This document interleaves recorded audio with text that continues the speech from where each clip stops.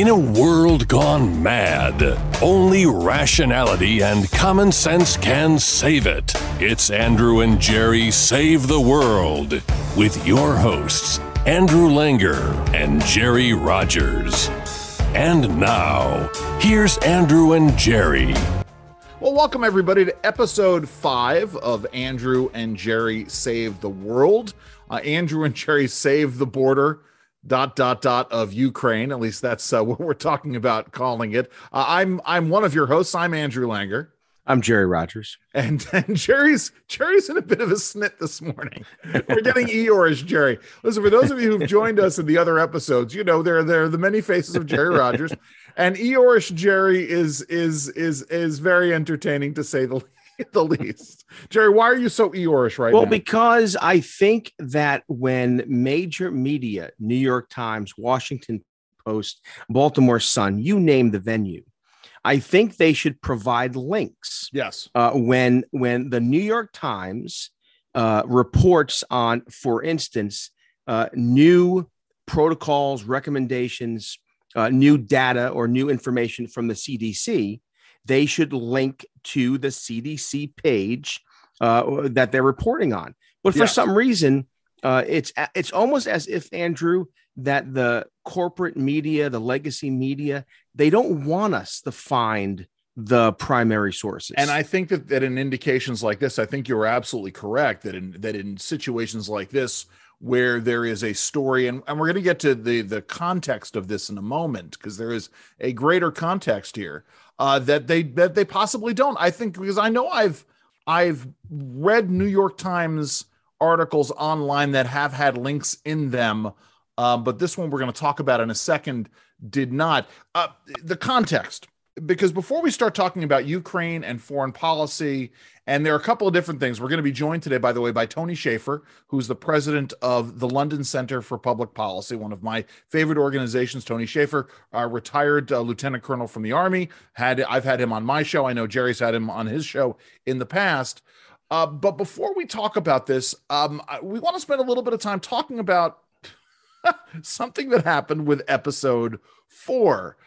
Which was, I don't remember what. Oh, Andrew and Jerry Save the Supreme Court, in which we had a good conversation with Ilya Shapiro from the Cato Institute. And the prediction made by our guest was exactly how the Supreme Court ruled. Something that maybe we'll follow up with on a later show. The OSHA mandate, vax mandate, was struck down 6-3. No surprise, right? Yes. We predicted it. Our guest predicted it. But I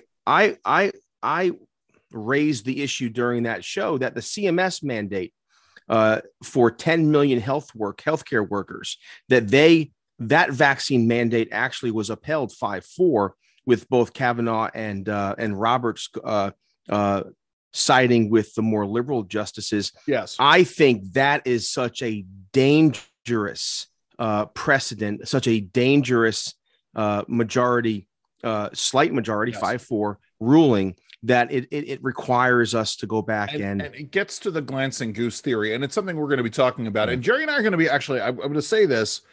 Jerry and I are going to be very careful with our language today. Talking about these issues. And that, Mom, it's not because we say curse words. Yeah, I was about to drop an F-bomb, Jerry. But the point is, our episode 4 video got removed from Facebook. Got removed from YouTube over our discussion of certain things having to do with the prevailing topic of public health, the issues within the pandemic. And you know, here was part of the problem, is that we don't know exactly why it got dinged. We have our theories about this, but we're going to be really careful in talking about this issue. And before we really get into the issue of Ukraine and the other issue that I know Tony's going to want to talk about, we want to talk about what happened over the weekend. In fact, Jerry, let's go ahead and open up our Ripped from the Headlines segment, because this truly is Ripped from the Headlines. Ripped from the Headlines. So Jerry, as we talked about this, so as our video got removed, There's a series of things that happened over the weekend. On Friday, and I want you to read. Jerry is reading the New York Times headlines. What did the New York Times headline read on Friday? And as I look for it, let me just say this: our conversation from episode 3, Andrew. Which one? No, the one that was dinged on YouTube. Episode 4. Episode 4. We did not discuss anything that really is outside of the central discussion on the virus, the response to the virus, policy. It wasn't something radical or out to left or right field. Very mainstream. Forgive that term. A conversation about COVID protocols and COVID requirements and the rest of it. But here's from Friday, right? So Friday, on Friday, we're getting ready for pizza night. Like many of you, Friday night, you do a movie night. You're with your family, and so Friday evening, I'm checking the headlines because I want to do an update for Real Clear Health, and there it is, New York Times, and here is the headline, part of the headline from the New York Times, and that is the CDC. This quote. The CDC conceded that cloth masks do not protect against the virus. And I read that, immediately called Andrew and said, oh my goodness, look at this Friday night dump. If you want to hide news, if you want to hide something, the old trick, for old hacks like Andrew and I, what you want to do is that you want to release it to the media on a Friday. And that's what happened here. And so the bottom line is this: the CDC has revised, conceded, has changed its recommendations on masks, and they've clarified it, and more to the point. So I want to make sure we get into the timelines here. And there's an important point to having this discussion, and we're going to get to this in a second because we're going to talk about our video and anyway, and science and all of these things. So Friday, this comes out. Saturday, Glenn Youngkin is sworn in. He is inaugurated as governor of Virginia, and Governor Glenn Youngkin turns around, and among the very first actions he takes is to put a ban on mask mandates in schools, which is a hugely controversial issue. But this is what the governor did. He did this on Saturday. Now, again, I need to clarify. We need to clarify something here because, Jen Psaki, spokesperson for the White House, yes, and other superintendent of schools in Virginia, the Richmond superintendent, and some others immediately responded by saying, "You can't, or it's wrong to force my child not to wear a mask." Yes. And again, this is the fundamental misunderstanding by many on the left. And that is Youngkin's mandate or his order doesn't say you can't wear a mask. Yes. It says you can't force people to wear a mask. In other words, it's an opt-out. I've pulled up Jen Psaki's tweet here. Oh, very good. For people to see. Hi there. I mean, it is like so much wrong with this tweet. It starts with the snarkiness. And this is, you and I have talked about how the hot take is the worst thing to ever happen in political discourse. And a corollary to this, a subset of this is the snark and being snarky. And so Jen Psaki writes, I took my glasses off. Jen Psaki writes, hi there, Arlington County parent here. Don't believe you are Glenn Youngkin, but correct me if I'm wrong. Thank you to APS Virginia, that's Arlington County Public Schools, by the way, for standing up for our kids, teachers, and administrators and their safety in the midst of a transmissible variant. Me. And Jerry's right that no one, and this is a number of people, including several of our friends, Molly Hemingway, for instance. I think Julie Gunlock may have also jumped into this as well. All pointed out to Jen Psaki that nobody is preventing her kids from wearing masks. Nobody's preventing any kids from wearing masks. Right. But the point is, so Friday we get X, Saturday we get Y, and then Jerry, what happened on Monday? Well, on Monday, the CDC issued new protocols, or let me get my word correct here. Yes. Protocol is the wrong word. What they did was they issued new guidance. Yes. Guidance for COVID-19 prevention in K through 12 schools. I'm actually reading from the Centers for Disease Control and Prevention, its page. Yes. And this was updated on January the 13th. What was Monday's date? January 13th was last week. All right, so I'm on the wrong. Well, I'm on the wrong but page. this gets to your point. But the point is, right? Either way, the guidance does not comport with the New York Times reporting of what the CDC has said. No, and worse, it actually the guidance talks about how we should move away from sports and extracurricular activities. Oh yeah, that's just crazy. And doesn't clarify the new information, the new data on masks. Here's the frustrating thing for me, someone who, again, and you too, Andrew Langer, yep. we've been involved in policy and politics for 25 years. Yes. We've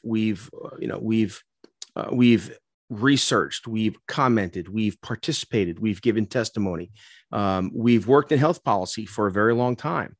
And it's so frustrating for someone who just simply wants to have a conversation about where we are now, that it's difficult to get right information. It's difficult to, I'm going to give a little bit of the sausage making to the audience. And that is, please. Andrew and I never have a pre-call for a show. We just get on, we decide, what we're going to talk about, and we get on, we talk about it. Sure. Well, I mean, apart from the myriad other phone calls that we have in the course of a given day, but yes, go ahead. But the fact of the matter is we're constantly reading and going through the news and going through research and going through papers and Supreme Court decisions that, we just decide, hey, we're going to do this, this, and this, and boom, we're ready to go. Right. Yeah. But however, today we had a 5-minute conversation about being careful with our language because we don't want to get dinged again, because we think this information, our conversations should be up on YouTube, and YouTube and other big tech are engaged in stifling the exchange of ideas. And this gets into the meat of where we wanted to have this conversation. We're going to have a much bigger conversation about this because we want to bring on a free speech expert at some point to talk about this.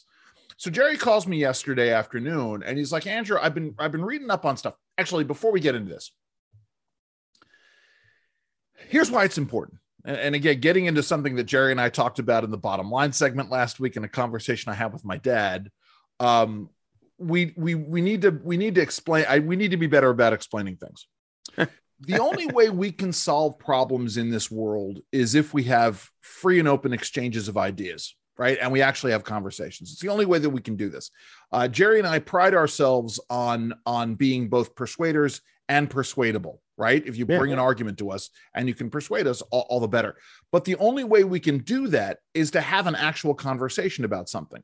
And so having a public square where these debates can happen without someone putting their thumb on the scales is vitally important. And that's where our concern about what happened last week with our video on YouTube is concerned. And this gets into the call that Jerry gave to me yesterday. So Andrew, you can talk about this, Jerry. I mean, you were looking online and you came across a Supreme Court case called Packingham. Yeah, and the bottom line is that I was actually looking up doing some other research on some other issues, and I came across this Supreme Court case that barred the state of North Carolina. The Supreme Court ruled that the United States Supreme Court decided in this case that North Carolina could not bar people from social media. Yes. In this case, it was, I'm sorry for the topic, but it was sex offenders. Registered sex offenders. Right. Registered sex. So North Carolina passes a statute that bars registered sex offenders from being on social media. Yeah. And the Supreme Court knocked it down, saying that the social media is today's This is from 2016 to 2017. 2017. That today's public marketplace, today's public square, is social media. Yes. And there are constitutional free speech issues at stake here, and therefore states cannot, North Carolina cannot keep people from their constitutionally protected right to free speech. And Jerry calls me up. He goes, Andrew, how come more people aren't talking about this? And I hadn't heard about the case. And obviously we've been having these debates, and part of the debate has been, right, we've had a longstanding debate in America about something called net neutrality, which is how internet service providers carry data. We've had the conversation about whether or not social media platforms are publishers, and whether or not they should be held liable if they do act and promote or discourage or prevent content or promote other kinds of content, whether or not they have certain liabilities under the law. We've had these things. And Jerry's like, well, how come nobody's talking about this? And part of it probably has to do with the fact that the North Carolina law had to do with registered sex offenders. But as Ilya Shapiro talks about, these big questions, these decisions, this is why the Supreme Court takes cases like Packingham, and they make decisions which say that they are the public square. And then this raises a whole nother question, right? And Jerry, as we were talking about these, goes, well, I've answered my own question because it was the state of North Carolina that was preventing certain people from accessing social media. And it wasn't the social media platforms preventing them. But then the question comes up with, okay, so the Supreme Court has defined these platforms as the public square. They say the state cannot bar entry for the public square. But nobody is then asking the question of, well, wait a minute, what happens when people are prevented from having a conversation on the public square or talking about issues in a way that they might otherwise? And as I pointed out to Jerry, or the public square positions fact checkers, yes, and says you're not welcome here. What happens to my free speech? I want you to picture all of this, right? This is the scenario, right? Picture this in your mind. I'm going to paint a word picture for you. Imagine legitimately a public square, a town park, a green, or whatever, and people come on and people start having conversations. And all at once, you have a self-appointed monitors who run around and put gags gags around people's mouths, to prevent them from speaking. or bar them from being present. Well, no, right? Remember, yes, but you remember, you can't bar them from entering, but you gag them, and if they violate the gag order, then you haul them out and you kick them out of the public square. In other words, there's an issue of symmetry, right? Abraham Lincoln, Daniel Day-Lewis and Lincoln talks about, the geometric certainty. What is it? It's I can't think of the mathematician, but the point is, it's Euclidean geometry. Those things that sounds like a word that should be banned. Yes, Euclidean. Yes. There you go again. Those things that are equal to other things are equal to each other, right? It's very pleasurable. Yes. If A is equal to B and A is equal to C, then B is equal to C. Yes. And so you cannot, if in point of fact, these social media platforms are the public square, and you cannot bar people from entering the public square, the state cannot bar people from entering the public square, then it stands to reason that free exchanges of ideas cannot be barred from that same public square. Otherwise, there's no point to it. Otherwise, it is a hollow shell of what it once was. At least I think so, Jerry. Well, and again, what's frightening is that the left the left is promoting this idea of banning all speech, all ideas, yes, contrary to what what they want to promote, and contrary to their ideology. It's scary. And again, this shouldn't be left or right. Yeah. This is something where the powerful are purposefully stifling discussion and debate. Yes. That's what's happening. Period. Well, and that's just it. You know, the society cannot long endure if well, we certainly can't progress, and we can't solve problems if we're not able to talk those problems through with one another. We can't find, right. If one side is saying your speech, we are denying everything that you say, then it becomes impossible to find common ground, because it really is a policy and society on one side's terms, which is vastly un-American. And I'll dare say, right, that we talked about this a little bit, right? You remember, who was it? It was William F. Buckley and Gore Vidal who would have those debates. Yeah. And Gore Vidal used to call William F. Buckley a crypto-fascist, which means a hidden fascist, right? A fascist in hiding. Well, this is techno-fascism in a very real way. And that's problematic. And, you know, so if I'm someone who was supposed to be taking, and as I call them, Antifa, or as other folks call them, Antifa, you know, one would think that if they were truly Antifa in all terms, then they would be pushing against this in the same way, by the way, that the left was railing against or railing against efforts to get rid of net neutrality, right? Years ago. You know, again, there's a certain symmetry that's involved here. You know, and again, for our friends on the left, there's something very ironic in all of this, and that is, think about the early days of the Trump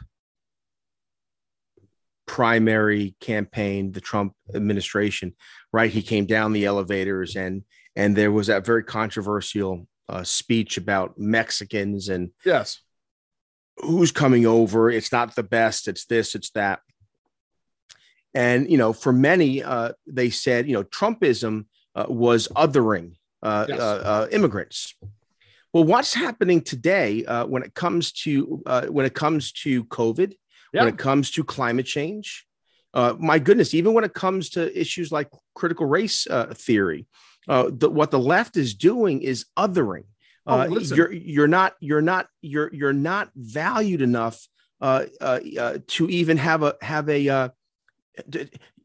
say. You're not. The thing is, the left doesn't even view its political opponents as worthy adversaries. It's dehumanizing. They are stupid. They are racist, and we've seen that come to a head with President Biden's speech last week. You know, about the election reform, right? And what that means, and anybody who opposes election reform. You had the guy who was on the news, I don't know if it was yesterday or Sunday, likening Joe Manchin and Kyrsten Sinema to the kinds of white liberal racists that MLK warned about. This is very much the issue here. And by the way, yes, we know, I've been getting pinged on this. We know that Joe Biden's statements regarding MLK and George Floyd were from the campaign trail. Did you hear about this? A year ago, he said that Floyd's death had a greater impact worldwide, globally, than King's death. I'm going to pull something up here, Jerry. Hold on for one second. Joe Biden, Floyd, MLK. I want to see if I could find it on. And again, while you do that, I want to reiterate what you said, and that is on the very most important ideas right now in the public debate. Whether many of them are science-based, like COVID, like climate change, the left is saying one side isn't even fit to enter the public square. And this is not just fringe, right? You have Chuck Todd, who is the host of a major Sunday talk show. He has said point blank, he won't have those who deny, again, his term, deny climate change on his program. And again, so this is mainstream media, not just the wonky, weird, radical left. It's mainstream liberalism is denying the public square to anyone they deem unworthy. It is the concept of deplatforming. It is the concept of cancel culture that they say does not exist. Jerry, I'm sharing this now. This is Biden, Joe Byron, as they say in the Bing Bong videos. But I want to point something out, and I'm going to ask you a question in a moment. But here's what Joe Biden had to say a year ago. But even Dr. King's assassination did not have the worldwide impact that George Floyd's death did. I mean, as crazy as that statement is, Jerry, I want to call everybody's attention to this right here. Are you seeing what I'm circling here? Which is the face mask hanging off of Joe Biden's ear.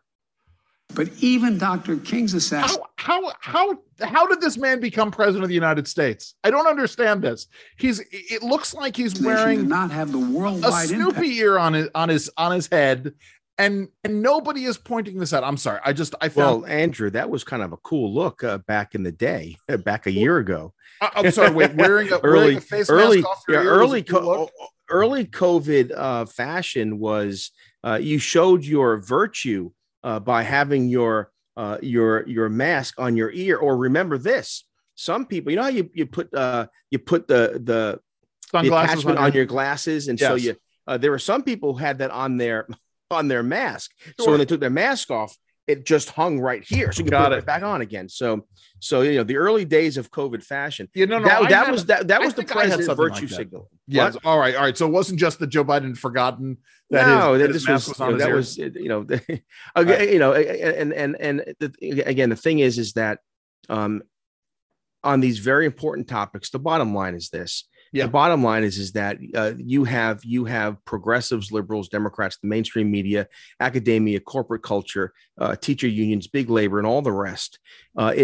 They have dehumanized and objectified their opponents, and they won't even view them as worthy adversaries, but rather their speech, their thought. They can't even participate in what the left considers polite conversation. This is dangerous, whether it's COVID or climate change or race theory.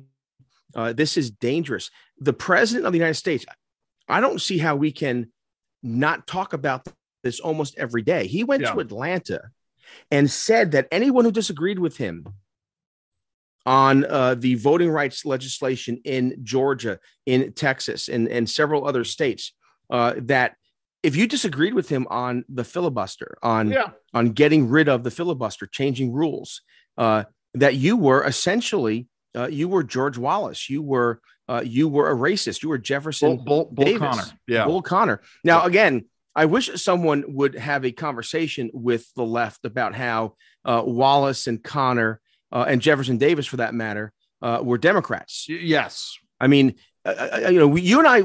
This again, a future show, but I want to say this right now.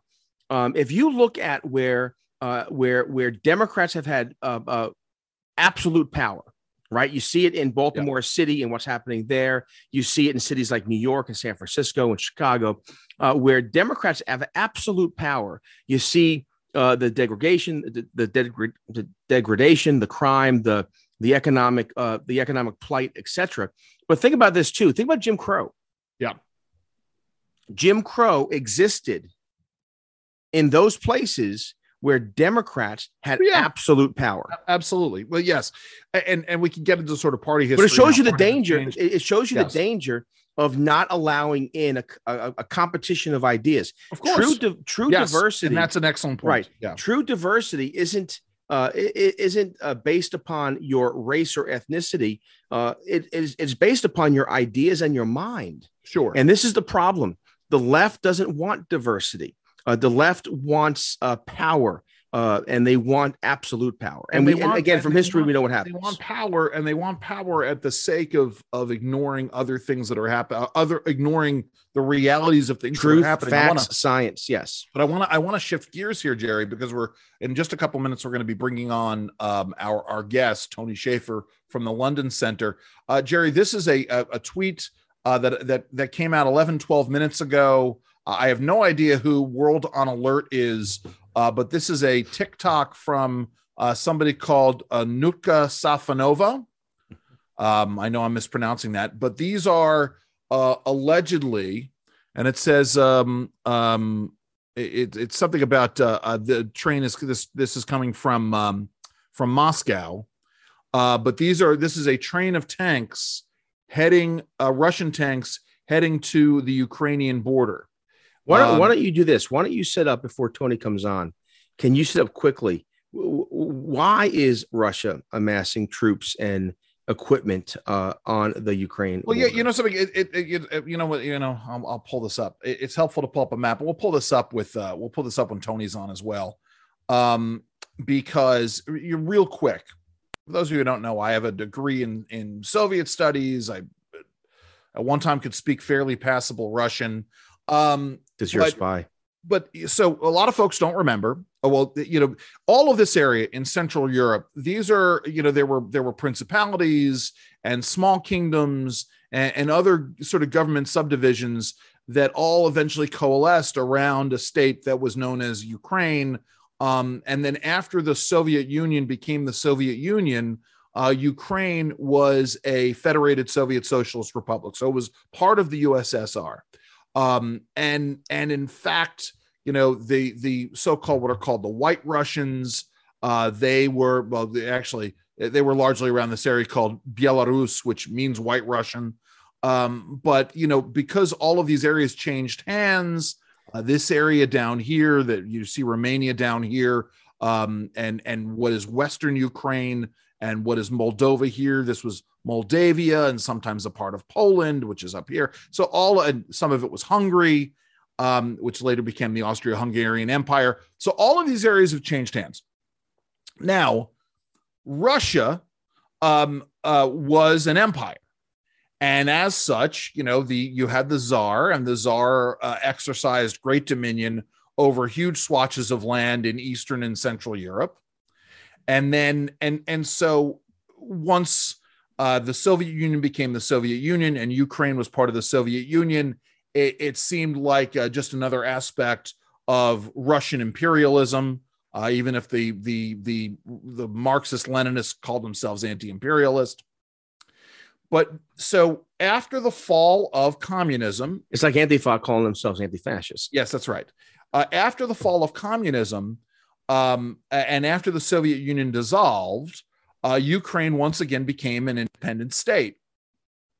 And as such, interestingly enough, because the Soviets had, and we'll get into this with Tony, because the Soviets had nuclear weapons stationed in Ukraine, in order to convince the Ukrainian government to give up their nuclear weapons and send them back to Russia, they signed a treaty with a number of nations, including the United States, which in some measures might obligate these nations to defend Ukraine in case they are attacked. And so back while Barack Obama was president, I'm going to sum this up. You will remember that during the 2012 presidential campaign, Mitt Romney talked about Russia being the greatest threat to the United States, and Barack Obama turned and quipped to him. The 80s called Mitt, and they want their foreign policy. And they want their foreign policy back. At the same time, we know that Obama made concessions to Vladimir Putin and said, I will have more flexibility in dealing with you after the election. And then in 2014, Russia invaded, and I am going to reshare this. Crimea. Russia invaded Crimea and actually also invaded eastern portions of Ukraine, but really wholly took over Crimea. Which is, as you can see, is a peninsula or an island that stretches into the Black Sea. And it's vitally important in terms of Russia being able to gain access to from the Black Sea to the Mediterranean.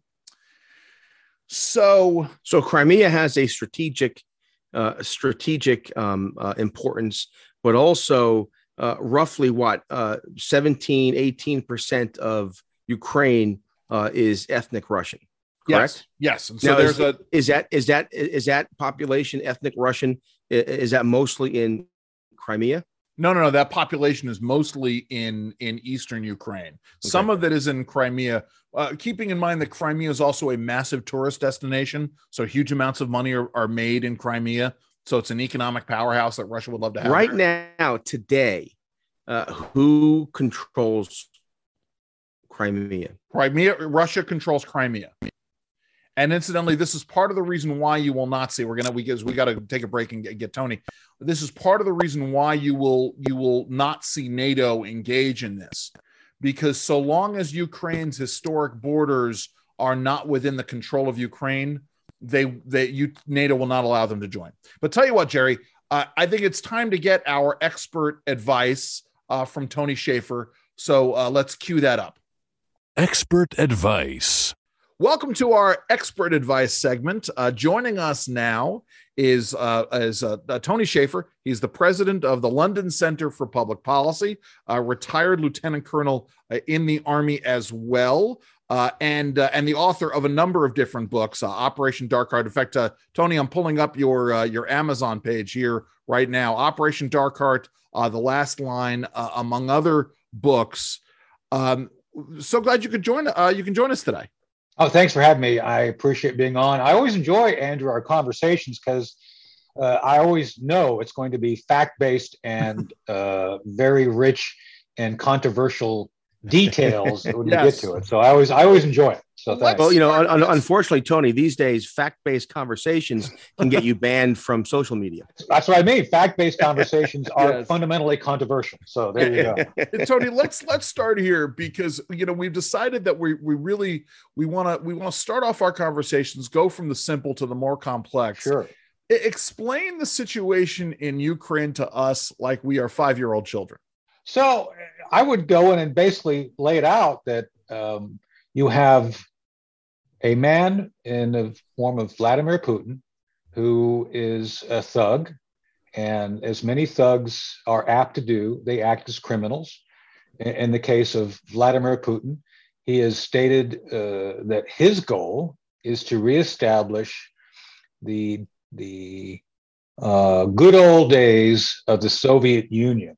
And I would explain to the kids that the Soviet Union was the Russian communist empire that after I think it was 1917 on, basically dominated the Russian Republic and then expanded out after World War II to cover Eastern Europe, and they called it the Warsaw Pact. Yeah. And essentially after the end of the Soviet Union, which came, I think, was 20 years ago, this last Christmas, 30 years ago, yeah. Man, I'm dating myself. 30 years ago, when the Soviet Empire, when the Soviet Union fell 30 years ago, a number of former Soviets, people like Vladimir Putin, who was a KGB guy, decided that it was going to be his goal, and he's never hidden it, that to reestablish the prestige, influence,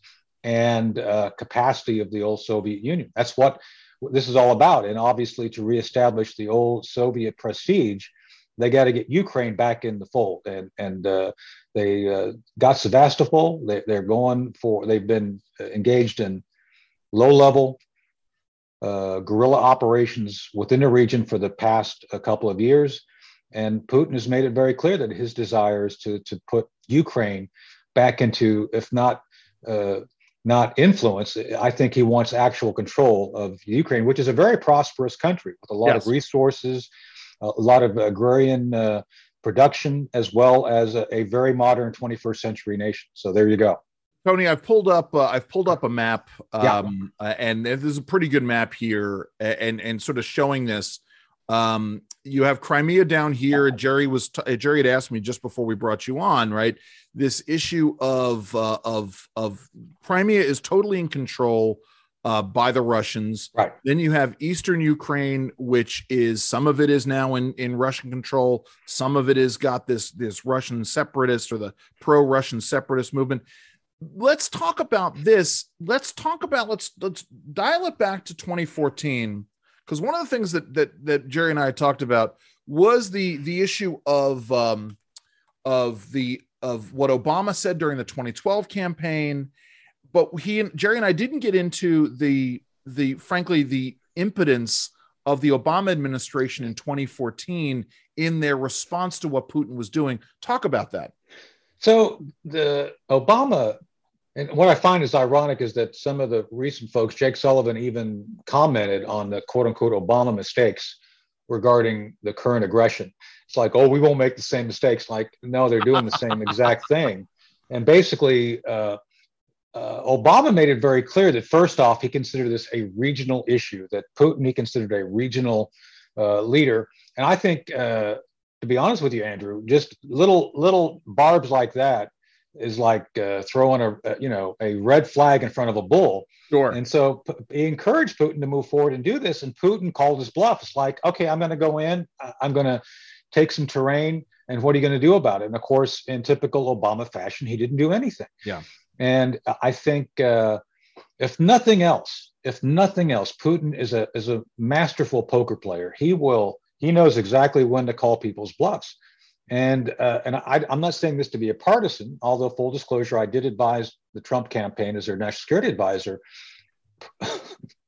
Putin would have not called Trump's bluff because Trump wouldn't have bluffed. He would have done something regarding this. And that's why you saw that there was none of the shenanigans going on during the Trump years, because Trump was providing lethal capacity. And the other thing is that I find this ironic. My friend and colleague and one of our senior fellows, Jim Woolsey, was actually involved in the 1990s negotiations where Ukraine was asked to give up its nuclear weapons with some guarantee. We talked about that earlier. Yep. Yeah. So it was with a guarantee that if the Ukraine, give up your nuclear weapons, we, the West, will come to your aid should your territorial integrity ever be compromised. Well, by the way, it was under Clinton. A Democrat regime. So the only people who've ever taken this seriously, apparently, is Trump, a Republican, who actually felt it was in our interest to support the Ukrainians. And so we're left with a very difficult choice of what to do at this point, because back to the Obama point, Obama wasn't going to do anything. He didn't do anything. And in the case of many would argue that the Biden administration is simply the third Obama administration, which in many ways it really is, because the same people are showing up. Valerie Jarrett's over in the White House every day, calling audibles. I don't know how you can make it any more obvious than that, but it is what it is. So. Let me just say this for our audience, and Tony, you might want to comment, and that is, the great irony here is that in early on in the Trump administration, you had many, even those in the media who should know better, who blamed Donald Trump for the Russians being in Crimea. Yeah, it's insane. I mean, look, this thing happens in the micro all the time. It's like they were all blaming the new governor of Virginia for all the different failures in 95. It's like he wasn't governor yet. It was still Northam. So, no, I think people, especially political folks who don't care to actually study the facts, and this goes back to our original point about the truth being controversial, all these failures have to be laid at the feet of the Obama administration. The failure in to take advantage of the Green Revolution in Iran, 2008, 2009, Obama. The failure to check Putin, Obama. The failure to do anything regarding the red line in Syria and in the region, Obama. And Trump, God bless him, was doing everything he could within the confines of his authorities to actually fix some of this and get us out of some of this. And again, full disclosure, I did work with Mike Pompeo when Mike was over at CIA. I would meet with Mike about every 6 months as one of his advisors. Now he's known as Half Mike now. He's gone back to his fighting weight at the U.S. Military Academy. So, yes. Yeah, I knew him years ago when I was working for the Kauffman Foundation, and he was one of the members of Congress that were working on what we call the startup bill. It was a mechanism to deregulate so entrepreneurs and startup firms would have a better chance at succeeding. But he's a good man. Oh, he is. Yeah. Can I tell you a quick story? My first meeting with him, very quick. Absolutely. So he called me in right after he got confirmed, and he wanted to talk about a number of issues. And at the time, London Center was pushing this idea, which became prominent, this condominium of Middle East countries working together. We called it the Middle East NATO. It turned into this other, the Abraham Accord. So, we were early on. And so we had a conversation. So as I sat down on the 7th floor in Mike's office, I looked around the office there at CIA, and I said, Mike, I am very gratified to see that one of the first things you did is remove all of John Brennan's prayer rugs. It's really a good move. And he gave me that look like, Tony, don't say things like that. Oh, that's it. We're gonna get banned from YouTube again, Andrew. Here we go. That's all right. Let me, Andrew. I mean, this is your area of expertise. No, Jerry. But to the point of, and make the complex conversational. There's a lot going on. There's COVID. There are debates about mandates, and there are inflation issues and supply chain, energy costs. I mean, things are, you couldn't imagine. We couldn't have set up a worse scenario. So my question is a very simple one. Why should the American people, why should they mind or care about Russian troops on the Ukraine border? That's a question. I get that a lot. And it's one of those things where I actually watched The Darkest Hour last night as a movie. Oh, good movie. Winston Churchill. Yeah, it's a great movie. Award-winning. I was a little bit skeptical at first, but it was very well done. And one of the themes in that is like Chamberlain had gotten the British into the situation they were in. Basically, he kept giving things up to Hitler, giving it up. And so the forces that be wanted to negotiate a peace with. Gary Oldman. I like Gary as an actor. I could not believe what a great job he did as Winston Churchill. Yeah. So I highly recommend it. But this is the central point of your question, Jerry, is, how far do you let these guys go before you rein them in? So at this point, no, Ukraine is not a member of NATO. There's not an Article 5 requirement to respond, but our Polish allies and NATO members are a border nation, and they are concerned, as well as the other Baltic states are very concerned. One of the things I've said is that we ought to, Norway and Finland both have applied to NATO. We should let them in. Yes. So make that statement.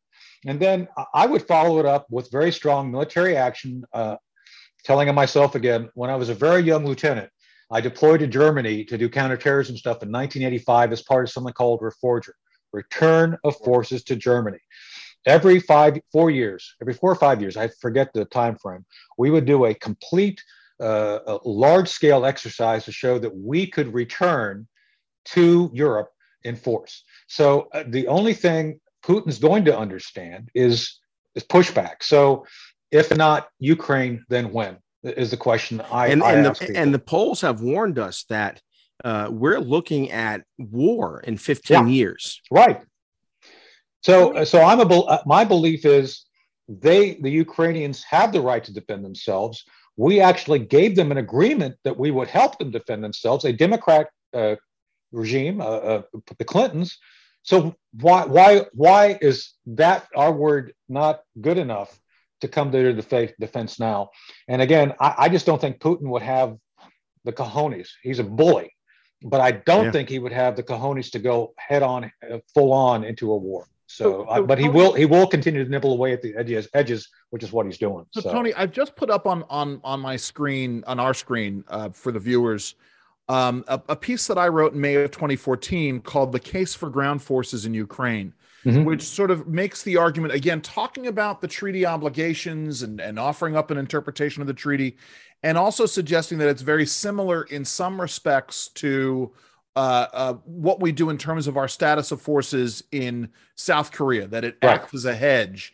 I came in for some serious criticism from a guy named John Schindler, who I'm sure you're familiar with, who thinks that he's the greatest expert in Russia, even though he was caught in a Russian honey trap a couple of years later. Him and his buddy Tom Nichols talk about this. I mean, I am wary, obviously, because you never want to commit troops in an area unless you're willing to, put them in harm's way. But talk about this, where Andrew, that's the Princess Bride strategy of never get involved in land war in Asia. Tom Nichols is, I think, is Marx reincarnated. Just look at his pictures. Just look at it. I mean, you can see it's like he's going for that look. Just saying. I've said this to him on Twitter, by the way. I'm not saying I haven't said to him, to his virtual face. Anyway, point being, to these guys have a fundamental belief that somehow their being sympathetic with them gives them some insight. I would argue the contrary. They are almost as if they have. Yeah, there you go. I'm blocked too. Yeah. Well, I'm off Twitter. I got kicked off for calling out all the stuff I was. So I'm gone. I'm over at Getter now. So yeah, it's only a matter of time for me. I went out with a blaze of glory. It was great. Good for you. Yeah. So anyway, my point being is these guys are nitwits when it comes to actually understanding what's going to happen. Yeah. So they've consistently apologized for him. And Tom Nichols, I said this on Twitter. He was doing Vladimir Putin's work for him by supporting the Russian collusion narrative. These guys are apologists and promoters of Russia and their aggression, not predictors. They're part of it. So I would say that the only way you're going to be able to rectify this is actually get back in sync with our values and the values of those which are NATO. NATO was fundamentally set up to stop aggression. So your point about South Korea is exactly on the mark. Thank you. We should be setting it up for purposes of trying to make sure that if there's aggression going back, I mean, come on, we learned this during the buildup to World War II. And oh, by the way, Russians, when Germany invaded Poland, who was on the other side of taking the other side of Poland? The Russians, the Soviets. They split up Poland. Oh, come on. That's right. So Ribbentrop Pact. Yeah.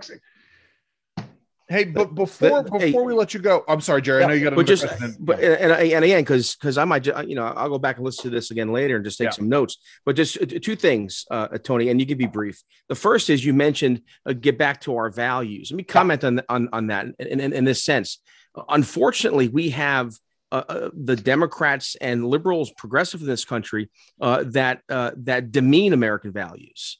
Number one. So we're at a point in our history where we're questioning as a nation, as who we are and what our values are.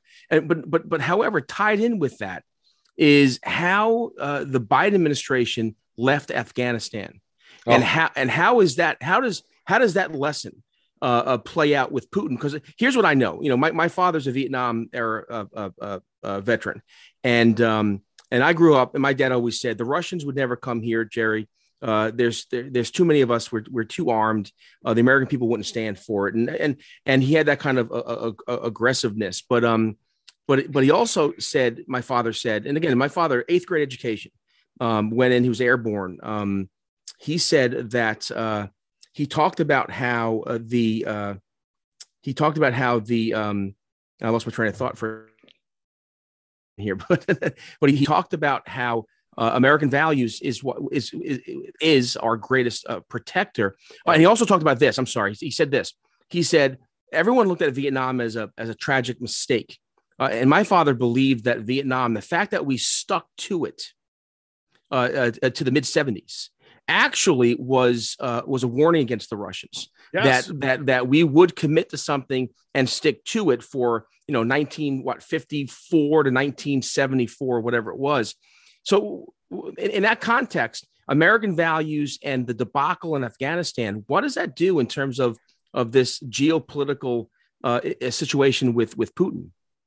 So let me answer the question in two parts. Part of it is, I think, what we have up here, Andrew put on the screen already, is the fact that so many of our failures are not based on lack of intelligence or lack of capacity.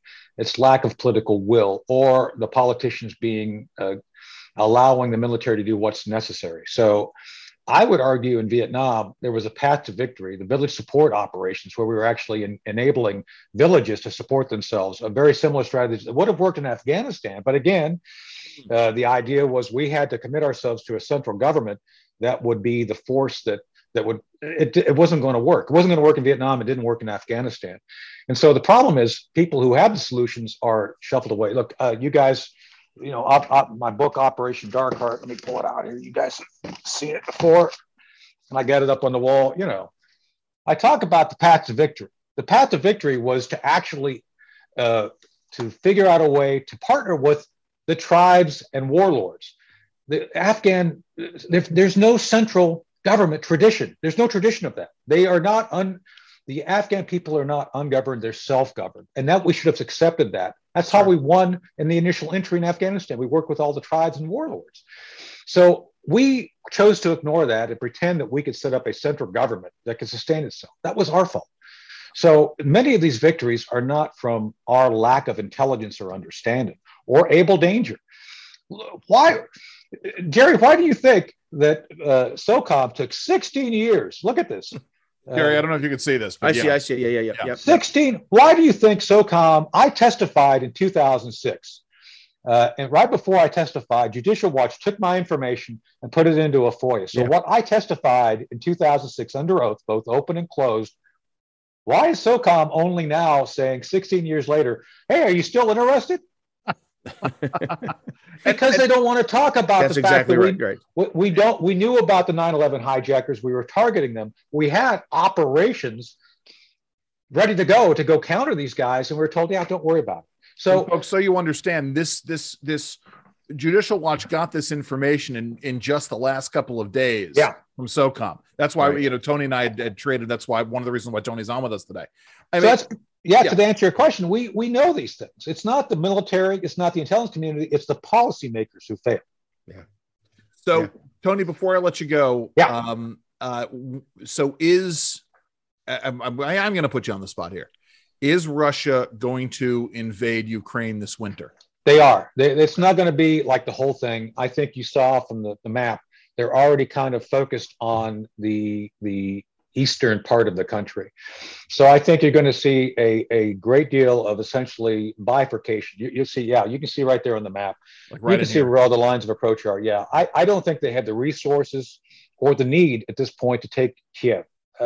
You want to stay away from urban centers. I don't think you want to, but all that area, I think you're going to see the bifurcation right down the middle.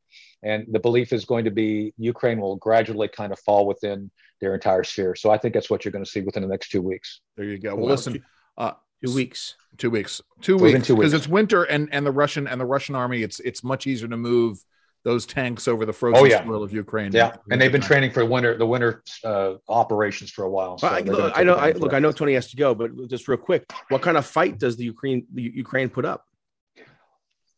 The Ukrainians are great people, but they're not great fighters. And I think this is something I've talked to a number of folks who have spent time in Ukraine. This is both good and bad. They just don't have the viciousness that a lot of the Soviets have. Now, the other thing going for the Ukrainians, the Soviets tend to not do well outside of the Soviet Union. Interesting. The Great Patriotic War went very well because the Russians were defending essentially, their territory. Absolutely. I think it's going to be a little bit different here. So as much as I think he's going to do it, I don't think it's going to be the cakewalk that Putin thinks it's going to be. So Interesting. Well, Tony Shaffer, thank you so very much for joining us today. Thanks. Thank you, Andrew. Thank you, Jerry. Always great to join you guys. Have me back. I'd like to come back and talk more about. There's a lot of stuff to talk about. So. Yeah, listen, we will absolutely have you back. Great. Thanks, Tony. Thanks, guys. And with that in mind, let's start our bottom line segment. The bottom line. So, Jerry, and you'll notice I shortened that. I took out the clip from On Golden Pond because that's another thing that we got dinged for. That was a really good discussion with Tony Shaffer, wasn't it? Yeah, and bottom line for me, just to start with, is that what a good guy he is. What a genuinely good man. Me, I'm most comfortable sometimes, often at the corner of an Irish pub. Yeah. I think I could sit for hours with him. And he said one thing that struck me, but also besides the fact that I'm right, Jerry, that I was right in 2014. Go ahead. He said and that is that we have these debacles. Yeah. And loss of life and it's often because of political hacks. Absolutely. And again, going back to 9/11 and what we knew and how we didn't defend ourselves because of political correctness, because of again, it wasn't called that then, but because of wokeism, because we were questioning our own values. And that's another thing that he said that struck me. And that is, how do we defend against a Putin? And that is, we get back to our values. But I'll ask you this, Andrew, and I'll zip it for a second before I lose my train of thought again. But the bottom line is that it seems to me that the left, I'm sorry to say it, but I'm going to say it, hates America, hates American values. You hear this all the time. And so how are we supposed to defend our borders and defend against tyrants like a Putin when half the country, or when the establishment in this country, the elites, the media and the corporations and the academia and the Democratic Party, they question and they reject American values? Well, that's exactly it. And this gets into the evidence for what you're talking about, because we believe in evidence. Because you just said, and I would say we can have a question as to whether or not Democrats hate America or progressives hate America, but they certainly hate American values. We opened up the conversation today talking about free speech and freedom of expression and the free exchange of ideas. And that is a fundamental. There is a reason why the First Amendment is the First Amendment. In fact, if you go back to that Packingham case that we were talking about, and I'll pull this up, Jerry. There's a this piece. Let me pull this up here that I've been reading. I'm going to go to the beginning of it. While you're pulling that up, think about this, right? How can Putin do what he does? And that is because there is this understanding and love of Mother Russia. The Russians are fierce to defend their territory because there's such a thing as Russia and Russians. In America, we're not bound by ethnicity or blood, but we're bound by our values. And so when you have the political class and the economic class in this country hating American values, essentially the nation ceases to exist if we don't respect the First Amendment and we don't respect the Bill of Rights and American values. And so this piece that I started reading because of what you were talking, the Washington Journal of Law, Technology, and Arts, censorship, free speech, and Facebook, applying the First Amendment to social. Matthew Hooker had written this. It's a really great article about it. But one of the things he talks about is, how the Supreme Court has discussed the First Amendment as literally a first principle among others that are all important, but they say the First Amendment is more important than others. That's why it's so. When you're balancing, for instance, First Amendment versus property rights, the First Amendment balances out, or the First Amendment on balance, it law weighs down more heavily. But again, right, we sort of look at all of these things, all of these principles, and you see how the progressive left has torn at these principles, right? We have to throw out the principles of the American founding because they were enacted by white, racist, slaveholding old men, essentially. And so we need to change the First Amendment. We need to get rid of the Second Amendment. We need to sharply curtail the Fourth Amendment. We need to change, the property rights aspects of the Fifth Amendment. We don't believe in the Ninth or the 10th Amendments, right? All of those things sort of tied together are emblematic of this. And so that's why, it was not where I thought we were going to go. Obviously we focused on Ukraine in our discussion with Tony. But this gets to it. It's funny because I don't talk about this much. I talked about it more on the air, but you may not remember this, Jerry, but back in the early 2000s, after 2003, when we reinvaded Iraq, I was asked to chair a working group on property rights in the international context. In trying to find ways to inculcate an American approach to private property rights into our rebuilding in both, to a lesser extent, Afghanistan, to a greater extent, Iraq. And those ideas were categorically rejected. I'm not going to go into detail as to why it was so important. But it gets into these values that you're talking about. And overall, with regards to Ukraine, I am reminded of the phrase, those who don't know history are doomed to repeat it. And this is, I think this is going to be especially telling when we talk about what's happening in Ukraine, on the ground in Ukraine. No, I agree. And the bottom line is this, is that, we have to secure our border. Yeah. We have to deal with inflation, supply chain, the myriad issues in America that we're facing. The sadness there is that much of what ails us is self-inflicted. Yes, this administration truly is inept. This president is unable to process information. I'm reminded, we were talking to Tony about this. On ABC News, the president, back a while, was asked the question, what did the generals tell you about the pullout in Afghanistan?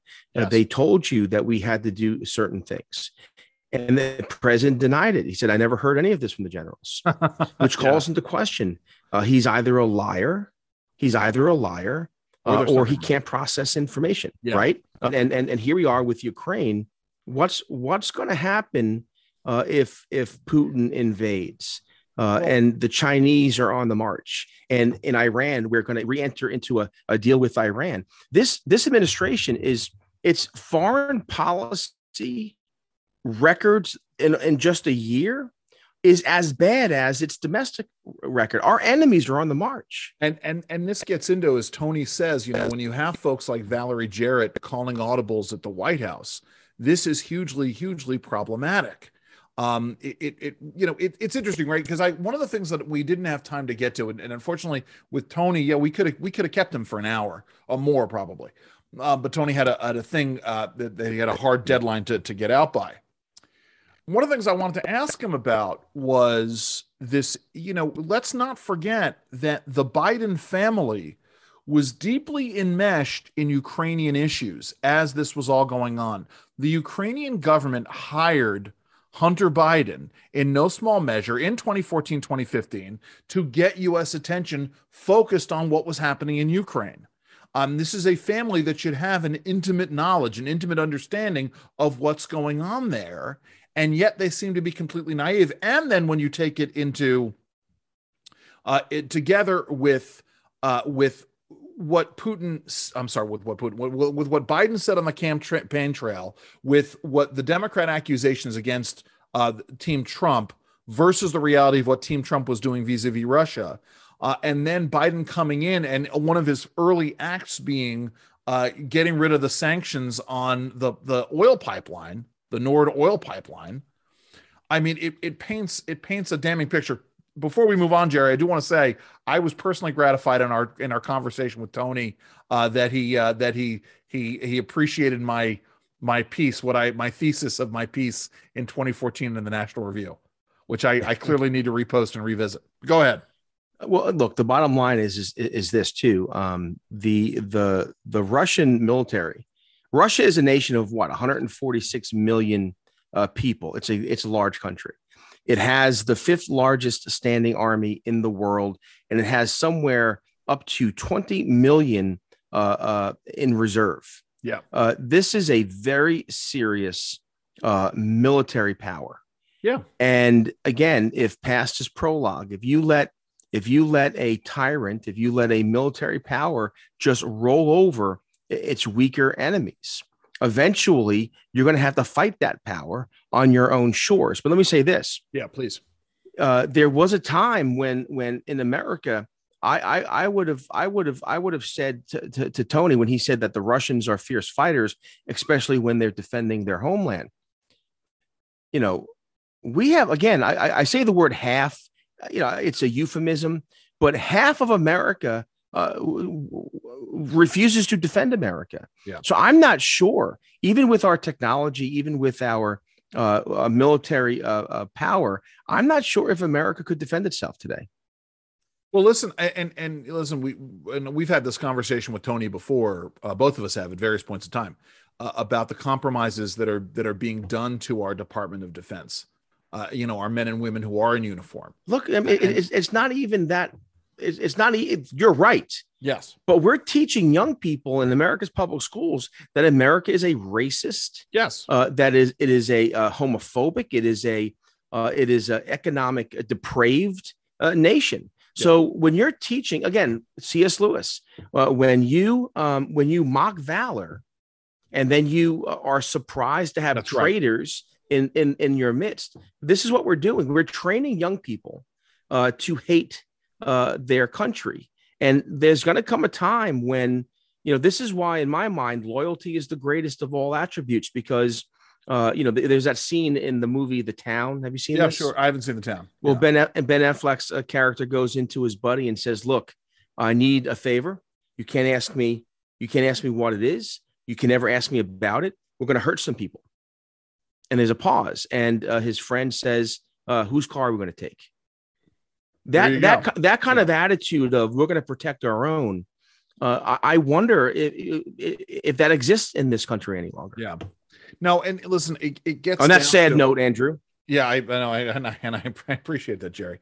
I mean, it gets down to this issue of, I had this thought this morning about just where we are going to be as a nation. What is America going to look like in, I'm going to say 20, 25 years. And I talk about this. I talked about this on the air. I talked about this with regards to Baltimore and sort of setting out where we would want, where the mayor of Baltimore would want Baltimore to look in 20, 25 years. And, this is not me sort of creating and spinning dystopian fantasies. I'm literally, legitimately wondering about this as folks who have been taught to show disdain for these American institutions, as they're being taught to embrace policies that bear no correspondence to reality, right? What does an America look like in which everybody drives an electric car, but we don't generate enough electricity for all those electric cars, right? Or where the power grid gets shut down, or where the supply chain is. And you think about this, Jerry, and you think about how futurists looked at America back in the 1970s, and the things where they went wrong, and the areas where they went right. And it's sort of, this gets back to where I wanted to go. I like you. I lost my train of thought there for a second. Khrushchev said in 1960, whatever it was, maybe it was late 50s. He said, it was widely reported as "we will bury you." Right. What he was really saying is, "we will be at your funeral." And that Khrushchev at the time was laying the seeds for undermining America's values even then. And certainly it accelerated in the 1960s. And I appreciate what you had to say about Vietnam, because that's an important part of all of this. But, certainly we've seen that the Russians are still active in doing what they can to turn us against one another. And they're winning. And they're winning. I mean, they're succeeding. I'm not even going to say winning and losing. They are succeeding at this. Right. Because I don't want to couch it in winning and losing terms. Except for the fact that we went through 4 years of the Russia hoax. Yes. We had members of Congress that were that promoted it. We had our Department of Justice, or FBI. We had the Obama administration spying and leaking and acting in ways that you would never imagine. I don't deny any of this. In America. I think absolutely 100% the Russians are succeeding. I don't know why I had that visceral reaction to saying that. Well, let me just, again, I like the bottom line things, right? I know you do. That's why we call it the bottom line segment, Jerry. But the Russians have a sense of themselves. Look, there's Russia has problems and issues, and I don't know. But the Russian people know who they are. The Chinese, they know who they are. The Iranians, even, they know who they are. Our enemies have a sense of themselves at a time when in America we're questioning ourselves. I don't know, Jerry. I think that when you're talking about essentially a series of totalitarian regimes, I think the folks in power have a sense of who they are and the power that they want to grab. I don't think the average Russian gives two wits about Ukraine.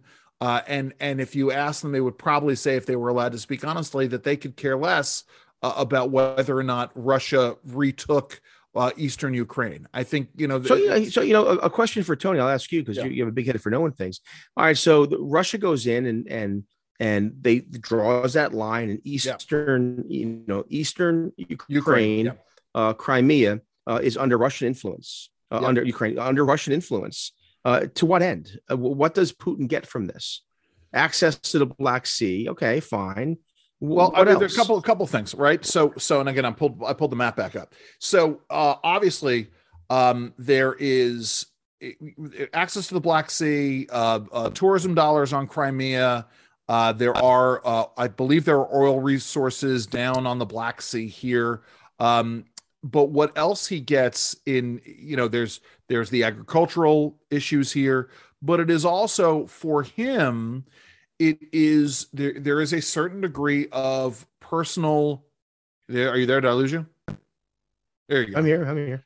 There is a degree of personal and what he would say a national pride that is at work here, which is returning Russia to its former glory. Tony talked about the restoration of the Soviet Union. There's part of that. There is the idea of being an empire, again, a Russian empire, without Putin being an emperor. And I guess this gets into, right? It's funny because I rewatched Woody Allen's Love and Death over the weekend, which is one of my favorite Woody Allen movies, which is about sort of Russia in the age of the Napoleonic invasions. Yeah, there was a certain degree of national pride that is at work, and certainly the national pride goes into it for the Russians if their motherland is invaded, the Rodina. But it's less of an issue in terms of pushing imperialism out. This is more about Putin and his perception of himself and his perception of Russia's power. How old is Putin? And who's next in line? Oh, I couldn't tell you. I don't know. Yeah. I will say this much, right? Because again, as we talk about the eclipsing American sphere of influence abroad, Putin really sees himself in a race against the Chinese, and it's and China-Russian relations have always been very tense for a lot of reasons. Not during the time of the Soviet Union, it was competing visions of Marxism, competing flavors of Marxism. It's interesting you say that because, and by the way, Putin is 69. There you go, dude. It'd be interesting, an American president looking at the geopolitical issues sees the rise of China and the threat of China. Yeah. I mean, why not again do what Nixon did, right? Why doesn't America align itself with Russia in terms of strategic defense against the Chinese? Yeah, I mean, listen. Well, I mean, because I think honestly there are two different. I was going to say modus operandi. There are two different goals that are at work. I mean, both want to be a dominant world power and are competing to be that dominant world power. China's sphere of influence or zone of interest, sphere of interest is much larger than Russia. I mean, Russia already that's what I mean. Yeah. You make a strategic decision that the Russians are essentially less of a global threat than the Chinese. So what you do is you make your enemy, who's also the enemy of your enemy, you make him at least your strategic partner. I don't know. Then maybe you have more influence over stopping them from invading Ukraine. Yeah, but I think both of them respond in different ways, right? Russia only knows strength and will only respond to someone who stands up strongly. China, it's very different. I mean, China, obviously you have to be much, much more savvy when it comes to sort of dealing with that threat and understanding what they're doing to counter them. I don't think it would matter. Hold on. My point is, I don't think it would matter to China if we had a stronger alliance with Russia. Now, on the other hand, right, if I love this idea from Tony, we should be making sure that every European country that is not a member of NATO is a member of NATO. I say this obviously not Ukraine. So long as NATO pulls the trigger if one nation is attacked. Well, here again, I'll say it again. The bottom line, all of this is almost a moot if America doesn't regain a sense of itself. And that's exactly it, Jerry. And part of this is, we have these competing visions of how we compete on the world stage. And I know the sun's changing over here as well. No one is saying that we should retreat from the world stage. There are people. I'm not saying, neither Jerry nor I are saying we need to retreat from the world stage. We just have to be much, much more conscientious about how we do it. We have to have a goal in mind. And so I would say that if we're going up against China, what it means is we need to have an activist trade and aid policy that's goal is to act as a check against Chinese economic aggression in places like that. Instead, we're giving the Chinese a 3-decade pass on the restrictions of climate change agreements and all the rest of it. We have an administration right now. Yeah. We have a media right now. We have an academia right now, and even a corporate culture right now that are at odds with what's best for America. And again, it goes back to this religiosity, climate change, COVID policies, critical race theory. This is religion for the left, and they're fanatical about it. All right, Jerry, before I let you go, did you get a chance to watch The Eternals yet? No, and you know what? Don't. Well, yeah. I mean, I know. I was talking to a buddy of mine. He's like, "Yeah, Jerry, one of the Eternals decides that the American bombing of nuclear." Yes. I mean, give me that's the end of. Again, it's not worth it. It's like there's really no point. There's no point to it. That's my review. There's no point to the Eternals. Yeah. And then the movie goes on. Eternal. Go and I don't even think you need. Here's my fundamental problem. So they bring on Kit Harington, and I know you didn't watch all the seasons of Game of Thrones. No, yeah. But the guy who plays Jon Snow, Kit Harington, he's on for the first 10 minutes, and then he's in for the last 10 minutes. Maybe less, and he's the most interesting person in the entire. But the body, for our audience, because we're teasing that the Eternals actually, it's at the heart of the movie. It's an un-American. It's an American. Oh yeah, but it's movie. It's not. Yeah, it's American bashing, but it's not even. That's not the reason why it's awful. I mean, that's part and parcel of it being awful. Is the politics that it plays with it. It's just a dumb movie. And dumb in a bad way. All right, Jerry. Listen, I think that's got to wrap it up. That's it, baby. For this week. Are you doing any radio? Well, I do. My show on Sunday, of course, and then some other things in the hopper, and I'll let the folks know as they come. Got it. Well, listen, as Jerry, you always say, find the truth, plant your feet, stand firm. Have a great week, everybody. Have fun, and please stay safe.